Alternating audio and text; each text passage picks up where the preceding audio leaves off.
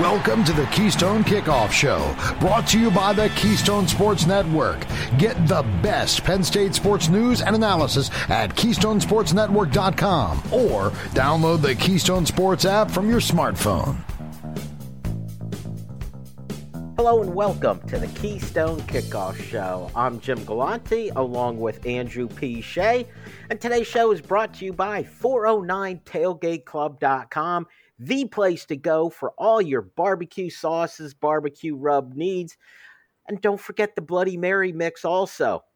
What's a tailgate without some Bloody Marys, Andy, right? All you need to do is go to 409tailgateclub.com and you get a chance to see all of their great products. Andrew P., how are you doing today, sir? I'm doing good, Jimmy. How are you? I am good. I'm ready to talk some Penn State football. Little different show today, Andy. Not a whole lot of news and notes, certainly not enough to fill up a segment. So I've got a few other topics for you. First on the board, I want to talk about some of these position battles we're going to see this spring. Now, before you get started, Andy, one of the things that I believe is different about this current team is when you talk about position battles, especially on defense, you and I talked about this prior to the show. There's almost like 20 starters if you think in terms of rotations at each position. So a little bit position battles on defense is a different kind of conversation, isn't it? Yeah, particularly on the defensive side of the ball. I'd say the number is, it's probably at least 18. Like you could say they have 18 regulars, guys that get significant snaps and play enough plays that they are contributors and difference makers. So you have your starters, and they're not really backups. They're just, I'd say they have 18 starters on defense. That would be my number. We'll see how it shakes out for 2023. But at the end of 22, I'd be like, Penn State basically has 18 starters because that's the number of guys they use on a consistent basis by the time you're a minute or two into the second quarter. That's how many guys they've played. And they weren't like specific roles or anything. That's just the number of guys that they use. So it is a completely different conversation on defense. You're 100% right. It really is. So let's start then on the offensive side of the ball. When I say position battle going into spring, Andy, where do you go? For the offense? Yes. I go to the wide receiver position. You can't help but start there. I think there's a lot of names. I think you can – the way I sort of did this for us this time is I sort of looked at it by individual positions, right? Like the slot receiver, the X receiver, the Z receiver, what's it look like at each different receiver? You've got the receiver position. Who are the top three guys? But I thought it'd be kind of fun to look at it by each position and who fits best there and who's behind them. So that's kind of the way I did it, Jimmy. But there are, who's your top three receivers? Who's your wide receiver one? I don't really think Penn State has any of that right now because there's so much unknown. So I thought it'd be more fun to break it down by positions. I hope you're okay with that, sir. I am okay. Let's hear it. Do it by position, Andy. So I started at the slot position, right? And I see two guys competing for the general, when they go to that offense where they have the pure slot receiver, I think it's Caden Saunders and Liam Clifford. I think those are the two guys that are going to vie for when they line up with a pure slot receiver. That is going to be the person that plays that role. They use a lot of 2 tight end, occasionally 3 tight end sets. So with Mike Yurcich and the skills that he has and the players that he has, he's gone away from a little bit of a more spread where you see a slot receiver all the time. It's a little more of a limited role, but I see those two guys in it. Caden Saunders is clearly the bigger name, the bigger recruit, the more talented receiver. Just don't think you underestimate Liam Clifford, right? I think the family gene apple doesn't fall from the tree. He's a bit of a bulldog, and he's going to have a say in who gets that. Kane Saunders should be the one that wins, but I think Liam Clifford's going to have a say in that. So I looked at the slot receiver first. Very good. And I'm with you on Liam Clifford. I think he gets underestimated. The fact he did see the field some last year, it wouldn't surprise me if he gets a bigger role. All right, keep going, Andy. He's going to have a say in this. So the wide receiver X position, that's sort of your split guy, you're down the field. I think it's Keandre Lambert-Smith is your leader in the clubhouse. And I liked what I saw, when he came back and had a little bit bigger role with the injuries. I think he took a next step late during Penn State's season and into the bowl game. And I think you're going to see that going forward. I think Harrison Wallace can play a role at that position as well. For the Z receiver, which would be sort of what Mitchell Tinsley played, right? Like on the 2022 team, I see Dante Cephas as a clear leader in the clubhouse for that one. He was productive at the MAC level. Yeah, he's coming off an injury that limited him a little bit last year, but he is a volume catch, productive type receiver, much like Mitchell Tinsley was coming out of Western Kentucky. They're very similar. I think Dante Cephas is a little bit more talented overall than Mitchell Tinsley. And I think Amari Evans fits in that role nicely as a second guy. That's where I have him as a second on the Z. Now, where does Florida State transfer Malik McClain fit in all this? That's the one I'm not sure about and I don't really know about because it's kind of been a while since Penn State had a long receiver option. Is that a good way to put it, Jimmy? In other words, a guy with 6'4", he's 6'4", and he's got alligator arms. He has a very wide and large catch radius. They've got a new receivers coach. I think he's going to find a role, but I think it's going to be more of a niche role for Penn State. So I think he's in the mix, but I don't think he fits in one of those clear boxes to me yet.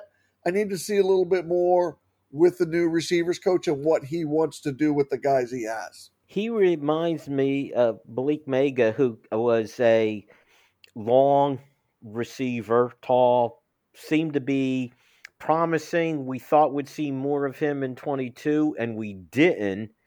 And you talk about McClain, seems to be a lot of similar description to him. He highly regarded coming out of high school. I think he's the variable. It's going to be entirely up to him. All right, we spent a good time in the segment already with the wide receivers, Andy. Where else are you looking for a position battle? So for me, it's always a safety, but I'm going to save the safety for another segment, Jimmy. We could talk about safeties in and of its segment itself because I think that's a dynamic position. So I'm going to flip over on defense, and I'm going to go at the cornerback position because I think it's a wealth of riches for the other starting cornerback, position. King's going to be an elite, and I think he's got all Big Ten potential, right? Like Kalen King's going to be a stud. He is a stud. So you've got Johnny Dixon and the transfer from North Carolina, Storm Duck. And the way I'm looking at it is, who's the guy that gets on the field first and who will be on the field shortly after that?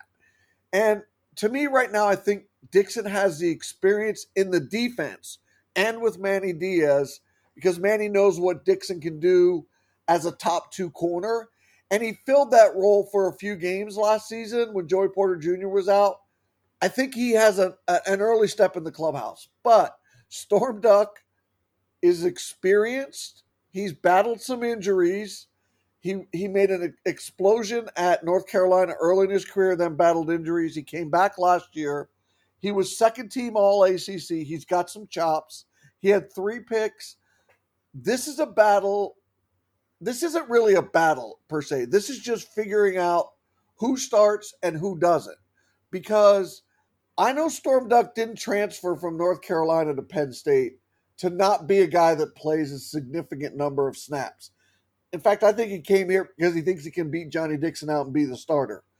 But I think Johnny, heading into spring ball and through camp, we'll see if the pedigree of Storm Duck, who I think has a little more chops, or the experience and knowing the defense a little better and knowing what and Manny Diaz knowing Johnny Dixon and what he can do and what he brings to the table, which one of those gets the first call? Because I swear to gosh, Jimmy, they are going to both play, and it might end up being somewhere close to equal the same number of snaps for Penn State, because that's how Manny runs his defense, and they're both capable of doing it. It is the perfect example of how we started the segment with about how the defense is different. There are more than 11 starters back there. I'm going to throw two at you real quick in the last 2 minutes Sure. we have, Andy. I'm going to go back on the offense, and it may seem obscure, but I'm going to look at who is the third string tight end, because we had gotten used to three tight ends playing, and sometimes three tight ends playing at one time. Khalil Dinkins is next in line. Jerry Cross is next after him, but sat out with had injury issues last year. And then you've got three freshman tight ends, including Rappleyea, who comes in pretty polished. The other question I have for you, right tackle, can Caden Wallace hold on to his position? So the first one, I'll address the tight end real quick first. So it's 7 guys in the room eventually. It is 5 guys vying for a limited number of situational snaps behind Theo Johnson and Tyler Warren. Barring injury, that is simply what it is. For me, it is the coaching staff to figure out, okay, not who's next and who can catch the ball. It's who can block. That is simply going to be the deciding factor. Who is the best blocker among the 5? Who's the guy that moves people out of the way and can figure out the offense and still move people out of the way? That's the guy that's going to win. When it comes to the right tackle, the hidden sort of, I think a key component, the hidden gem of this offense is the right tackle position. It is Caden Wallace. It's very important that he figures out if he can be the right tackle and not make Penn State's coaching staff figure out, do we have to look at another option at right tackle? That's so very, very important for this offensive line because they need that versatility and stability. It will be interesting. Drew Shelton, we know, got a couple starts at left tackle. Yep. Would they move him to right tackle and challenge Caden Wallace? That will be the interesting point there. And one final note on your comments about tight end. If it is going to be about blocking, might the freshman Mega Barnwell, who's a monster, he's a monster. Could we see him in simply because of that size? It'll be interesting to see. Andy, that is it for quarter number 1. Stick around. We got a lot more to go. Hey guys, this is Andrew from 409 Tailgate Club, here to talk to you about our new Coffee Barbecue Dry Rub set. Over the years, we've developed some great tailgate sauces and barbecue dry rubs, but our new coffee rubs are totally unique spice blends, low in sodium, and feature Happy Valley's finest coffee, W.C. Clark's, roasted right in the cheese shop in downtown State College. So head on over to 409tailgateclub.com, grab yourself some coffee rubs, and remember, always tailgate with honor. We are. Hi, this is Dustin Hawkinsmith from the Keystone Sports Network. For the best Penn State football analysis and commentary, go to KeystoneSportsNetwork.com. The rest of the KSN team and I will bring you game reviews, player evaluation, recruiting news, and plenty more. You may even hear directly from some of your favorite recruits. That's KeystoneSportsNetwork.com. You can also take Keystone Sports Network with you. Go to your app store and download Keystone Sports for your mobile device. For Penn State football news 52 weeks a year, count on the Keystone Sports Network. StateCollege.com is your one-stop source for news, sports, opinion, entertainment, and community events. Over a decade of experience covering the Nittany Lions from reporter Ben Jones. Lively commentary from columnist Mike Poorman and others. Local perspective, local expertise, local information from Penn State's hometown website, StateCollege.com. Trust StateCollege.com for daily coverage of the school, team, and place you love. What defines the special spirit of Penn State? Why Penn State by author Greg Woodman looks to Happy Valley in the 1980s for answers. Featuring rare photos, original essays, and exclusive interviews with Coach Paterno. This beautiful 256-page full-color hardback edition explores the why behind We Are. It's chicken soup for the Nittany Lions soul and makes the perfect gift for any Penn Stater in your life, including you. Order today at whypennstate.com. It's quarter number 2 on the Keystone Kickoff Show, brought to you by the Keystone Sports Network. Get the best Penn State sports news and analysis at KeystoneSportsNetwork.com or download the Keystone Sports app from your smartphone. And welcome back to the Keystone Kickoff Show. He is Andrew P. Shea. I'm Jim Galante. This is quarter number 2 of our show. And Andy, I've got what I think is an interesting topic and something a little bit different than we typically hit. You can tell it's the off season, right? We're coming up with very different topics. And here's the one, and we're going to talk in quarter number 4 about what Penn State needs to do to overcome Michigan and Ohio State. And a lot of people will just answer that question with the quarterback position. Correct. And that kind of led me to take a look at the history under James Franklin of the quarterback position. On the surface, there's essentially been 2 James Franklin quarterbacks, right? Trace McSorley and Sean Clifford. Yeah, that is it. Well, guess what? He has recruited and brought in a lot more quarterbacks over the history. I'm just going to recite these names real quick to show the history and what we're going to be talking about. In 2015, they got Tommy Stevens, who they got after Brandon Wimbush decommitted. 2016, Jake Zembeck. Next year, Clifford. Next year, it was Will Levis after Justin Fields decommitted. Then the following year, Taquan Roberson and Michael Johnson. The next year, Micah Bowens. The next year, Christian Veilleux. The following year, 2022, it was Drew Aller and Bo Prabula. And then finally in 23, Jackson Smolik. A lot of names out there, a lot of interesting names. Very few of these quarterbacks started and finished their collegiate career at Penn State. In fact, it was Sean Clifford through the first, until we get to, last year, and Drew Aller and Bo Prabula, whose history hasn't been complete yet. They essentially had one guy finish his career at Penn State. What does that tell you about the recruiting of quarterbacks? Well, there's two sides of it. I think Jake Zembeck finished, but he had injuries and he never really played. And I think he had a medical retirement. Yeah, he had a medical retirement, correct. And he was like always just a guy wearing the funny colored hat and making hand signals. But he was never a legitimate option. It says it's 2 sides of the coin when you look at this. One is they've only had 2 starting quarterbacks, Jimmy.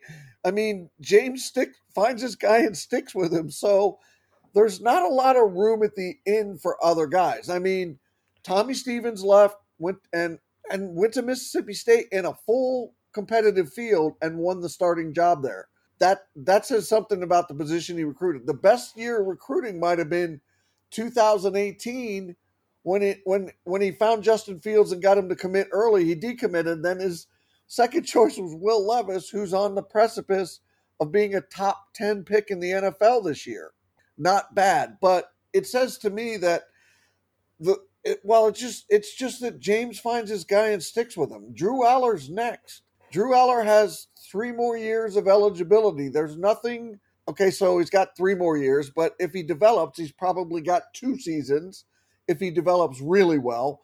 But he has 3 years. That's James Franklin's next. So Bo Prabula and Jackson Smolik, you got an uphill climb ahead of you if Drew Aller establishes himself as a clear QB1. That's just how James runs his program and the offense works. I want to know, how do you look at this? And I'm going to give you the cup half full and the cup half empty, Andy. You mentioned, in some of these names, James Franklin found Will Levis when nobody else was looking to him. He found Justin Fields before the rest of the world discovered him. Correct. He found Tommy Stevens when very few people were looking to him. He may have even caught a gem with Christian Veilleux that, again, was not entirely was not a highly rated quarterback coming out. Now that versus how about, and maybe this is unfair to compare to Ohio State, but this is the cup half empty. In that same time frame, I won't recite all the names, but in that same time frame, James Franklin has Drew Aller as a top 100 player that he recruited. In that same time span, Ohio State had six that were top 100. And that doesn't even mention Joe Burrow, who was not a top 100 recruit, and Justin Fields, who was I think number 1 or number 2 in the country, went to Georgia first before transferring into Ohio State. That is who Penn State is competing against, Andy. So looking at it that way, cup's half empty, isn't it? It's always going to be cup half empty to me because Ohio State's what is your sort of bellwether? What is your sort of cowbell that you in your recruiting? What is your what are you able to attract that is different than most others? At Ohio State, it's receivers and quarterbacks. At Penn State, it's running backs and linebackers. It's not quarterbacks. If you looked at linebackers and running backs, Penn State probably wins that time frame battle against Ohio State, even though Ohio State's had some really good running backs. But Penn State's going to win the linebacker battle, and they're probably going to win the running back battle. Penn State is not a school where quarterbacks, high-end quarterbacks, look at as an opportunity type school. That's inherent. So my answer is that is what Ohio State does. They recruit receivers by the boatload and quarterbacks by the bucket load. So that is what they do best, and that is what shows up on the field. They outscore everybody. So it is always going to be an uphill climb at that position for Penn State, just against Ohio State. So Penn State lost out on Justin Fields. They lost out on Brandon Wimbush, who didn't turn out to what a lot of people thought. But how about Andy? He did bring in Tommy Stevens and Will Levis, who went on to bigger and better things after leaving, and perhaps that will happen with Christian Vayu also. Has he been too stubborn in looking to the second team quarterback and giving him an opportunity? Early, yes. Lately, no. I think he's developed or evolved at the quarterback position the way he used Drew Aller in 2022. He's not going to make the same mistake again, and I don't even look at it as a mistake. I mean, Tommy Stevens, he lost out to Trace McSorley, and that happened. And it was a battle, more so than we even knew at the time then. It was a 50-50 battle, and Trace won and Trace performed. So Tommy Stevens developed and had to go, but then when he got the starting job at Mississippi State, it wasn't necessarily all that great at the time. I mean, this one drives me nuts. A Penn State fan of mine texted me, and he's like, James Franklin should be fired because he bet on Sean Clifford and Will Levis is better. At the time, when the decision had to be made, who was the better quarterback at the time? It was Sean Clifford. Sean Clifford wasn't injured. Sean Clifford hadn't been beat up when him and Will Levis were going head to head for the job. It was clearly in the limitations, and Levis had some opportunities. It just was clear that it was Clifford at that time. Will Levis has developed a little bit more. The position has changed a little bit. The legs matter a little bit more now than they did 3-4 years ago. And his arm talent has improved greatly. That's development. You can't see that at the time you have to make a decision. That one drives me bonkers. I still think James made the right choice. And I think the other point to that Will Levis versus Sean Clifford argument has to be Will Levis still may turn into a good NFL quarterback. That doesn't necessarily mean he would have been the better college quarterback, right, Andy? Correct. 100% agree. And especially not for this offense. Especially not for Penn State's offense. He fit Kentucky's offense because Kentucky was a heavy run-first power offense. He fit them like a glove. He was a horse for the course. And he's a little... I'm on the fence with him as a top 10 NFL pick. I really am. I like him a lot. But I'm like, can he make those next level throws? I know his arm is developed, but I don't see it's developed in the way that puts him in a top 10 pick. So to me, he feels like he has to develop at the NFL level along the lines of Josh Allen. He has to have that kind of development at the next level. Is he capable of that? That is what makes him a top 10 pick, is the ability to do that.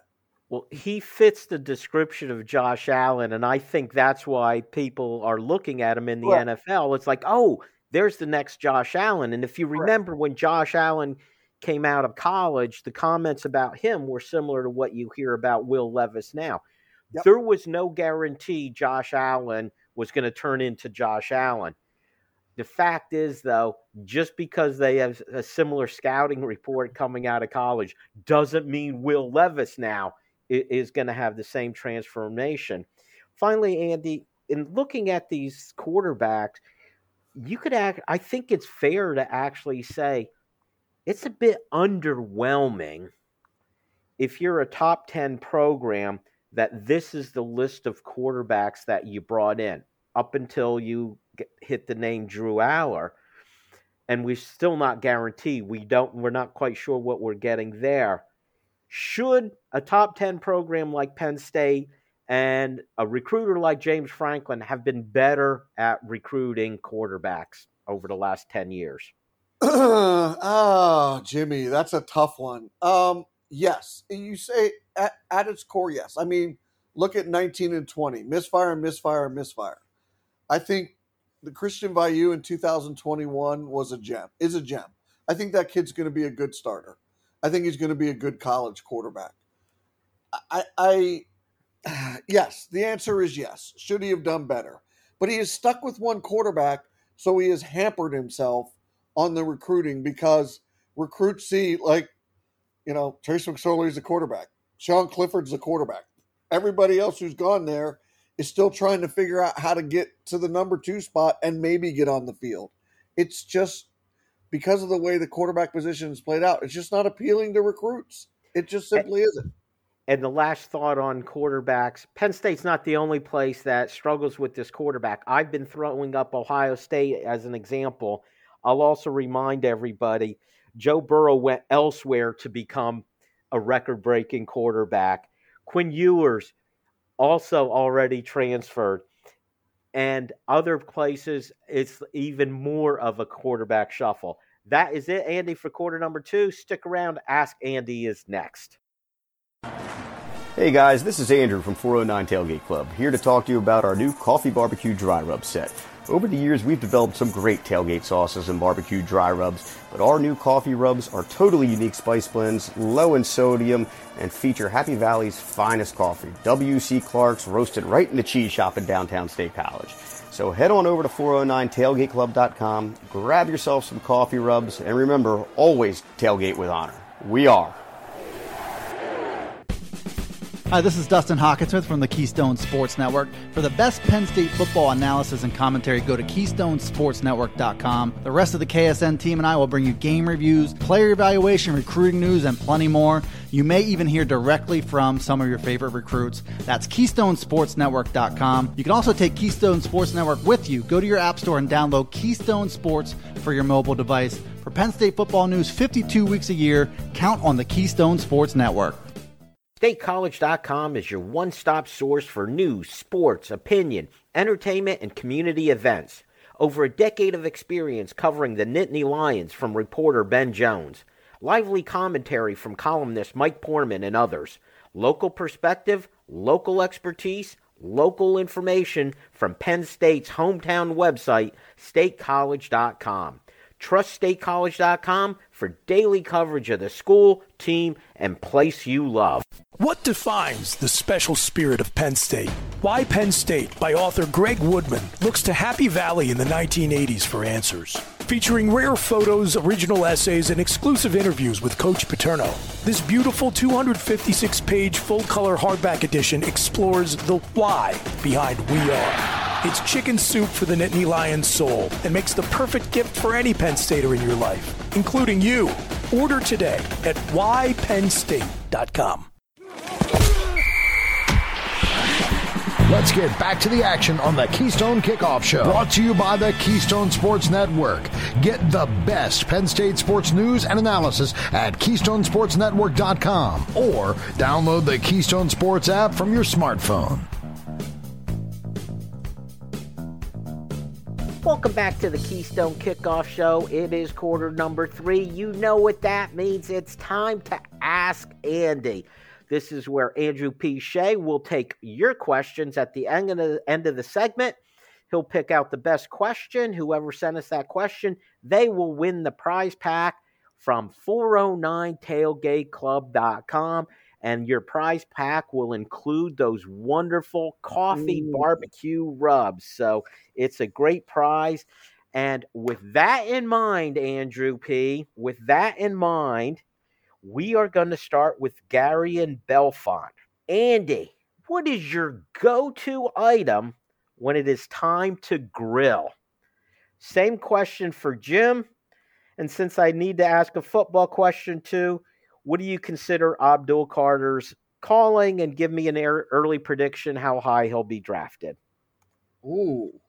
Let's start with your go-to grilling food, Andy. For me, it's chicken thighs, Jimmy. I love to rub up and season chicken thighs and grill them, and like 4 minutes after they're off the grill, have everything else ready, and they're juicy. So it would be chicken thighs is my go-to thing, and I'll put 6 or 8 different rub combinations that I'll use to put on them. In terms of Abdul Carter, that's a really good I think Abdul Carter is a top 15, potentially a top 15 draft pick.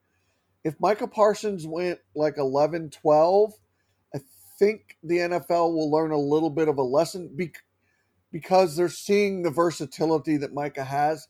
And Abdul Carter doesn't have the sort of pure come off the edge that Micah has, but he's a better inside blitzer than Micah was. Micah was better coming off the edge. Abdul Carter's a little better coming through the middle. Not that Micah Parsons couldn't come through the middle and make an impact. Abdul Carter's just a little bit better at it. So I'm going to say at this point in their careers, I'd say he's a top 15 first round pick in the NFL when he comes out, barring injury. Andy, I think it just speaks volumes if you're using Abdul Carter and Micah Parsons in the same conversation. That tells you how good this kid is. Yeah, and since Gary included me in this conversation, not exactly the grill, I use my smoker. To me, it's ribs. I start with rub from 409 Tailgate. And here you go, Andy. Listen to me and learn, okay? If you're going to do ribs, Peachy Paz barbecue sauce is the way to go, the only way to go when you're making ribs. Trust me on this one. It's a success every single time. All right, let's move on. Let's see. Let's go to Dave in Pittston, who says, "Hey, Andy, you never seem quite sold on James Franklin as a coach.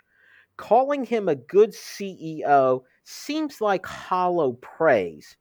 What is it that you consider his weakness? Where do you rank him nationally as a coach? Is he in your top 10? I think he is a great CEO. I think he does, say, 5 things better than almost anybody else in the country. I think he is one of the, if not the top, he's one of the top 3, if not the top recruiter in the country of people that are football players, right? Like there's a combination of, can you recruit just pure talent? And that's a football talent recruiter.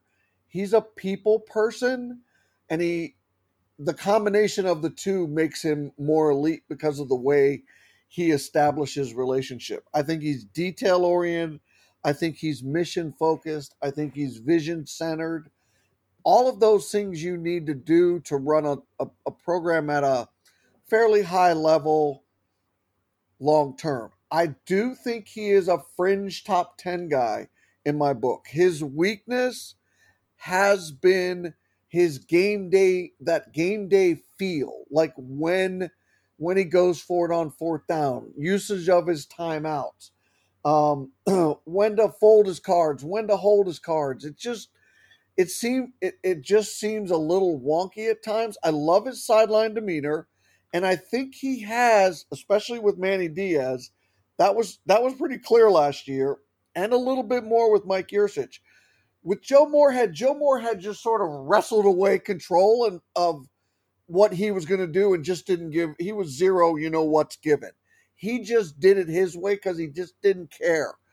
I think Mike Yurcich has kind of earned James Franklin sort of a little bit more on his own island as the OC in the game. And I think Manny Diaz, James is just sort of standing around saying that guy's a freak mad professor. And the more I'm out of his way, the better off this football team is. That's just smart coaching. It is not hollow praise because I respect James the man and the person. I really, really think that he is a genuine good human being, and that matters more than anything. All right, let's go to Matt in Acton, Massachusetts. I apologize, Matt. I'm not going to do your entire question where you were talking about the Rocky movie, where at one point they compared boxers by era. But it led him to his question, which is, as of 2023, Georgia is a dynasty. And here's my question. Which former national championship team would have a good chance to beat the 23 Georgia Bulldogs? So I wonder how far back he wants me to go. I will go with one of the Miami, the Jimmy Johnson coached Miami Hurricanes would have given that Georgia team fits. That I can't remember the year off the top of my bald head right now, but it was the Jimmy Johnson Miami Hurricanes. That team was loaded. It was both sides of the ball. They had offensive line. They had NFL. They had a record number of NFL prospects that ended up over the course of the next year or two after he left. They were ridiculously good. That would be sort of the one team. I know they lost to Penn State in '86. That would be the one team that I think would, from an era gone by, that would have given the 2023 Georgia team trouble. That's a great question, Matt. I did some research, Andy, and I did go back in history. And let me just throw off several teams and how dominant they were, just for point of conversation. 1956, okay, I get it. Oklahoma. They averaged 46 points a game, Andy, allowed 5 points a game, and 6 of their 10 games they shut out the opponent. Pretty good. 2019, LSU with Joe Burrow. They beat 7 top 10 teams. Pretty good. Yeah. 95 Nebraska team, undefeated. They won every game by over 2 touchdowns. That's a no for me. They won their Orange Bowl game for the championship, beating Florida 62-24. 1972, USC, they won 11 out of 12 by at least 17. 1970, Nebraska, their average score for the season was 39-8. And they won their championship game against number 2 Alabama 38-6 in the Orange Bowl. And finally, Andy, and I didn't read this part with Matt, he didn't want runner-ups, but I'm going to give you the 1994 Penn State team where they had 3 picks in the top 10 of the NFL draft in 1 year, and their entire offense essentially went to the NFL. Yeah. So I would put that 94 team out there. Very good question from you, Matt. All right. let's go to Sandy in Carlisle, who says, Andy, a couple weeks ago, you said that you thought Hackenberg was a better quarterback than Drew Aller. Oh, no. Was that because Aller is so young and he's not proven anything yet? Or do you think he will never surpass Hackenberg in his career? Interesting question. Yeah, so that's a good one, Sandy. It is the former, not the latter. I think in terms of a skill set, they're very similar to me, but I think Drew Aller has a higher ceiling, and I think he will have more help. But I think the undervalue of what Christian Hackenberg endured and did for Penn State, it gets overlooked. That's a good way to put it, and I think it is that he hasn't done anything yet, and I need to see more of it on a consistent basis. And I'm not talking a whole season. I'm talking 3 or 4 games. I need 12 quarters to know. Hopefully soon enough we'll get a different answer. Let's sneak one more in. Jason from Origsburg says, this year the 7th best team in college football won the Rose Bowl and finished the season up on stage, hoisting a trophy surrounded by confetti. I think we know who he's talking about. Once we have a playoff, the 7th best team will be the team that lost in the second round and went home. Is it possible we're going to miss the good old days, Andy? Oh, that's a really good question. I think in some respects you kind of will miss the good old days, but once you get 2 or 3 years of the expanded playoffs and see what it looks like, it will more closely resemble the NFL playoffs.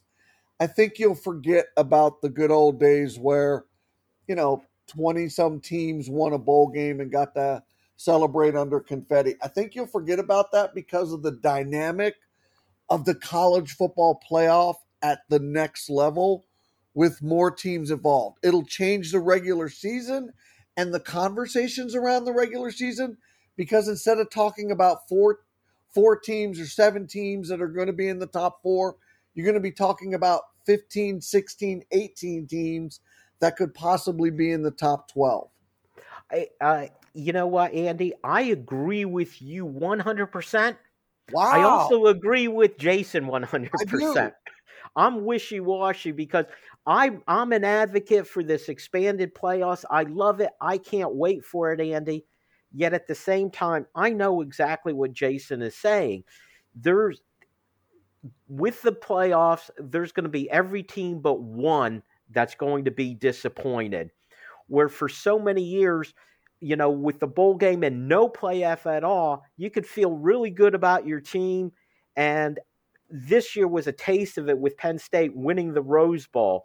So I understand what Jason's saying, but I also can't wait for the playoffs. All right, that's it, Andy. Stick around. Quarter number 4. Mr. Shea will name his winner. Stick with us. Hey guys, this is Andrew from 409 Tailgate Club, here to talk to you about our new coffee barbecue dry rub set. Over the years, we've developed some great tailgate sauces and barbecue dry rubs, but our new coffee rubs are totally unique spice blends, low in sodium, and feature Happy Valley's finest coffee, W.C. Clark's, roasted right in the cheese shop in downtown State College. So head on over to 409tailgateclub.com, grab yourself some coffee rubs, and remember, always tailgate with honor. We are. Hi, this is Dustin Hawkinsmith from the Keystone Sports Network. For the best Penn State football analysis and commentary, go to KeystoneSportsNetwork.com. The rest of the KSN team and I will bring you game reviews, player evaluation, recruiting news, and plenty more. You may even hear directly from some of your favorite recruits. That's KeystoneSportsNetwork.com. You can also take Keystone Sports Network with you. Go to your app store and download Keystone Sports for your mobile device. For Penn State football news 52 weeks a year, count on the Keystone Sports Network. StateCollege.com is your one-stop source for news, sports, opinion, entertainment, and community events. Over a decade of experience covering the Nittany Lions from reporter Ben Jones. Lively commentary from columnist Mike Poorman and others. Local perspective, local expertise, local information from Penn State's hometown website, StateCollege.com. Trust StateCollege.com for daily coverage of the school, team, and place you love. What defines the special spirit of Penn State? Why Penn State by author Greg Woodman looks to Happy Valley in the 1980s for answers. Featuring rare photos, original essays, and exclusive interviews with Coach Paterno. This beautiful 256-page full-color hardback edition explores the why behind We Are. It's chicken soup for the Nittany Lions soul and makes the perfect gift for any Penn Stater in your life, including you. Order today at whypennstate.com. We head to the home stretch in quarter number 4 on the Keystone Kickoff Show. Brought to you by the Keystone Sports Network. Get the best Penn State sports news and analysis at KeystoneSportsNetwork.com or download the Keystone Sports app from your smartphone. And welcome back to the fourth quarter of the Keystone Kickoff Show. I'm Jim Galante along with Andy Shea. Before we move on to our quarter number 4 topic, Andy, we need a winner from Ask Andy. Who do you got? Yeah, so I got to go with the last one. It's Jason in Origsburg. Congrats. You get the 409tailgateclub.com gift package, whatever that is. Does it include the rubs, right, Jimmy? It includes those coffee barbecue rubs, Andy. Good for you. Very thoughtful and unexpected question that we both kind of lit up about. Like, oh, I never thought of it or looked at it that way. So you're my winner. I like the question, Jason. In fact, I like this so much, I think you're going to hear that conversation again as a segment topic at some point. It is an interesting thing, especially for us old guys who remember before there were any kind of playoffs, there were just bowl game winners and then arguments over who was the best team. All right, Andy, here is our topic for quarter number 4. Here's the question. What does this Penn State team need to do to get over that hump versus Michigan and Ohio State? Let's face it, that's the mountain they have to climb, right? Yeah, it's when Penn State's in this position, right? And don't forget, it came off 2 years of mediocre football and changed the conversation. But it still mattered then too, right? For Penn State, as the Big Ten is set up right now with them in the East, everything centers around what happens against Michigan and what happens against Ohio State. You lump the two together, it's more about what happens against Ohio State because in the James Franklin era, they've only beat them once. They've had several really good chances to win those football games. It's been a little bit more of a equal bag against Michigan, but when they lose to Michigan, man, it is generally not very pretty. And it's almost like, jarring to the system, right? Even this in 2022, the loss to Michigan was like, oh man, what the heck is going on here? And, that's the way it goes against Michigan. So it is about what happens against Michigan and what happens against Ohio State. I find it fascinating that those two teams are so different. With Ohio State, sometimes it just feels like it's an all-star team. They're about the only team that could compare to Georgia and Alabama as far as talent acquisition. When they recruit, it's every year among the top couple teams. That's where they are. Michigan, interestingly enough, as you put it, Michigan, Penn State, they've been beating each other. Even though, yes, you're right, when Michigan wins, it seems like they blow out Penn State. But Michigan seems to recruit at about the same level as Penn State.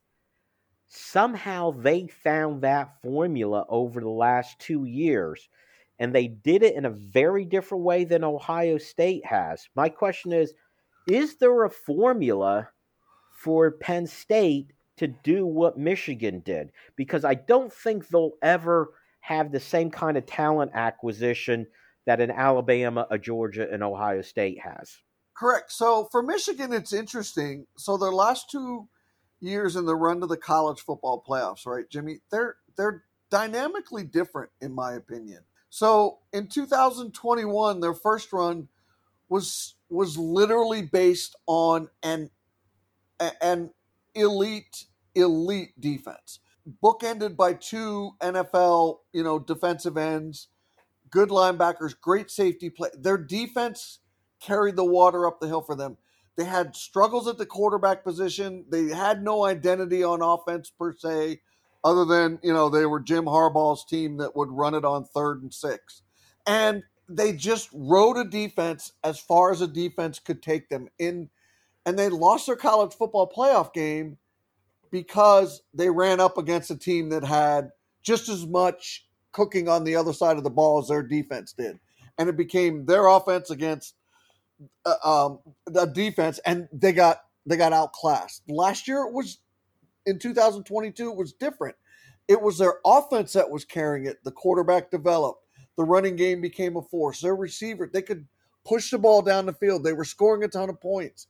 Big plays all over the field. And their defense was good, not great. Well, when it came to the college football playoffs, TCU exposed their defense, right? And everyone knew that Michigan could put up points against TCU's defense. That was a given. It was what could TCU's offense do against Michigan's probably not as dynamic defense. And so for Michigan, it's been a mixed bag of both. Ohio State's always about points and outscoring you. That's it. They got a better quarterback. They got better receivers, running backs. They're just going to put up as many points as they can and see if you can keep up. Well, Georgia can keep up. That's basically the bottom line. And that is how Ohio State does it. That's how they always do it. They have elite positional talent at different levels from time to time, but they never have a really good defense. They don't. They just simply don't. And they'll have elite talent at certain spots, but overall as a defense, they never have an elite level defense.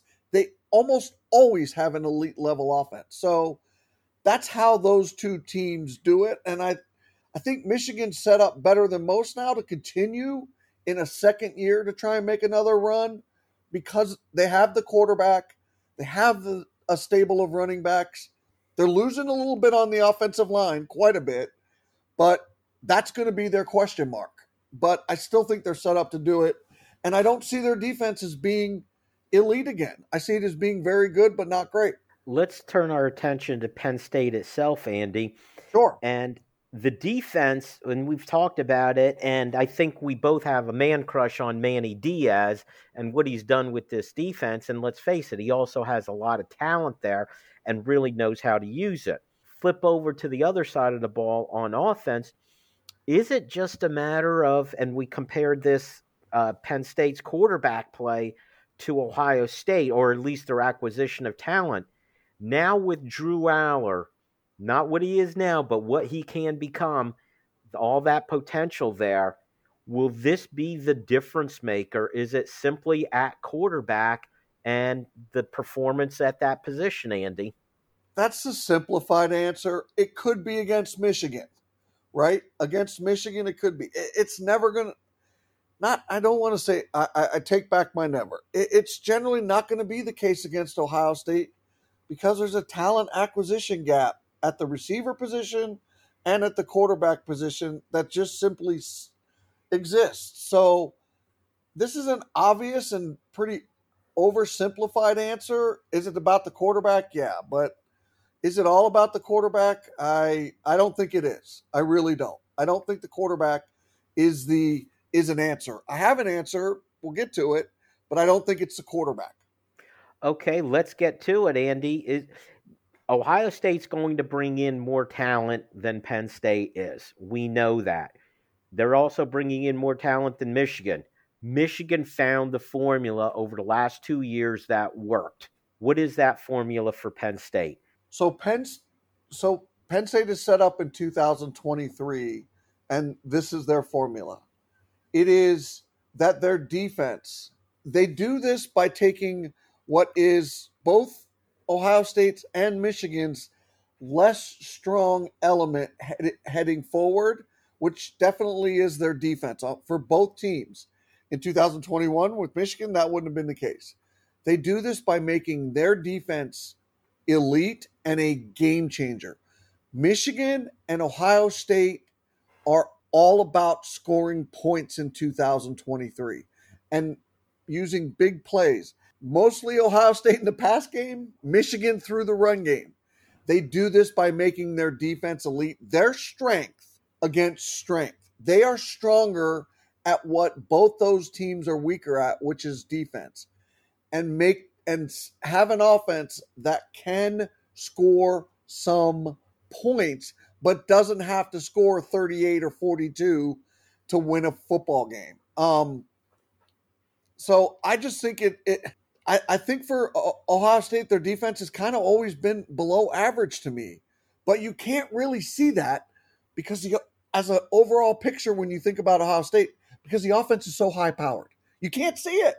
You can't see it. And they play such a, their schedule doesn't really bring it to the front very often, but it shows up in the college football playoffs that their defense is below average, in my opinion, overall as a compliment to their football program as they're viewed overall. Their offense carries the water. So that Penn State has to tie up these offenses in knots and win with defense. And this 2023 team is set up to do that. When you look at the players they have coming back, the elite stars they have at different levels, the numbers tell you that in scoring defense, passing, defense, rushing defense, they're balanced, they're equal, they're aggressive, they're fast. They can make these offenses' day very difficult, and that is the only way they can. I'm looking at it, how can they beat both? Not can they beat one. Actually, how can they beat both? And that is how they do it, which is the other team's less strong side of the ball is Penn State's strength. And it carries that game for them. From quarter number 1 through quarter number 4, you come out saying, okay, the quarterback played well, they scored some points, but it was the defense that actually tied up both teams' offenses. That is the way I see Penn State beating and getting to the next level against Michigan and Ohio State. I agree, Andy, that it starts with the defense, and I do believe, despite the performance against Michigan, which I think was the one game where Manny Diaz was out-coached and out-strategized. I don't believe it was, what that quick knee-jerk reaction from James Franklin. They were bigger and stronger, and they bullied us, and we got to get bigger. I don't think that was the case. I think they out-coached them. I think they outflanked them. I think they completely won that game in the coaching room. And Manny Diaz I'm sorry, Jimmy. And Manny Diaz threw the kitchen sink at Michigan, and none of it worked. It's just one of those days. Michigan was prepared for it. But I do think if Penn State has enough positions on offense that excel, the tight end, the running backs are excellent. I think the offensive line's going to be above average or even good. But is Drew Aller what we hope he is? And can he get a couple receivers so that he can fulfill that potential? That is where I think they still have to prove it. Everywhere else, I think they have a team that could win. Andy, unfortunately, that is it. We are out of time. Thank you all for listening. Make sure you join us next time on the Keystone Kickoff Show. Hey guys, this is Andrew from 409 Tailgate Club, here to talk to you about our new coffee barbecue dry rub set. Over the years, we've developed some great tailgate sauces and barbecue dry rubs, but our new coffee rubs are totally unique spice blends, low in sodium, and feature Happy Valley's finest coffee, W.C. Clark's, roasted right in the cheese shop in downtown State College. So head on over to 409tailgateclub.com, grab yourself some coffee rubs, and remember, always tailgate with honor. We are. Hi, this is Dustin Hawkinsmith from the Keystone Sports Network. For the best Penn State football analysis and commentary, go to KeystoneSportsNetwork.com. The rest of the KSN team and I will bring you game reviews, player evaluation, recruiting news, and plenty more. You may even hear directly from some of your favorite recruits. That's KeystoneSportsNetwork.com. You can also take Keystone Sports Network with you. Go to your app store and download Keystone Sports for your mobile device. For Penn State football news 52 weeks a year, count on the Keystone Sports Network. StateCollege.com is your one-stop source for news, sports, opinion, entertainment, and community events. Over a decade of experience covering the Nittany Lions from reporter Ben Jones. Lively commentary from columnist Mike Poorman and others. Local perspective, local expertise, local information from Penn State's hometown website, StateCollege.com. Trust StateCollege.com for daily coverage of the school, team, and place you love. What defines the special spirit of Penn State? Why Penn State by author Greg Woodman looks to Happy Valley in the 1980s for answers. Featuring rare photos, original essays, and exclusive interviews with Coach Paterno. This beautiful 256-page full-color hardback edition explores the why behind We Are. It's chicken soup for the Nittany Lions soul and makes the perfect gift for any Penn Stater in your life, including you. Order today at whypennstate.com.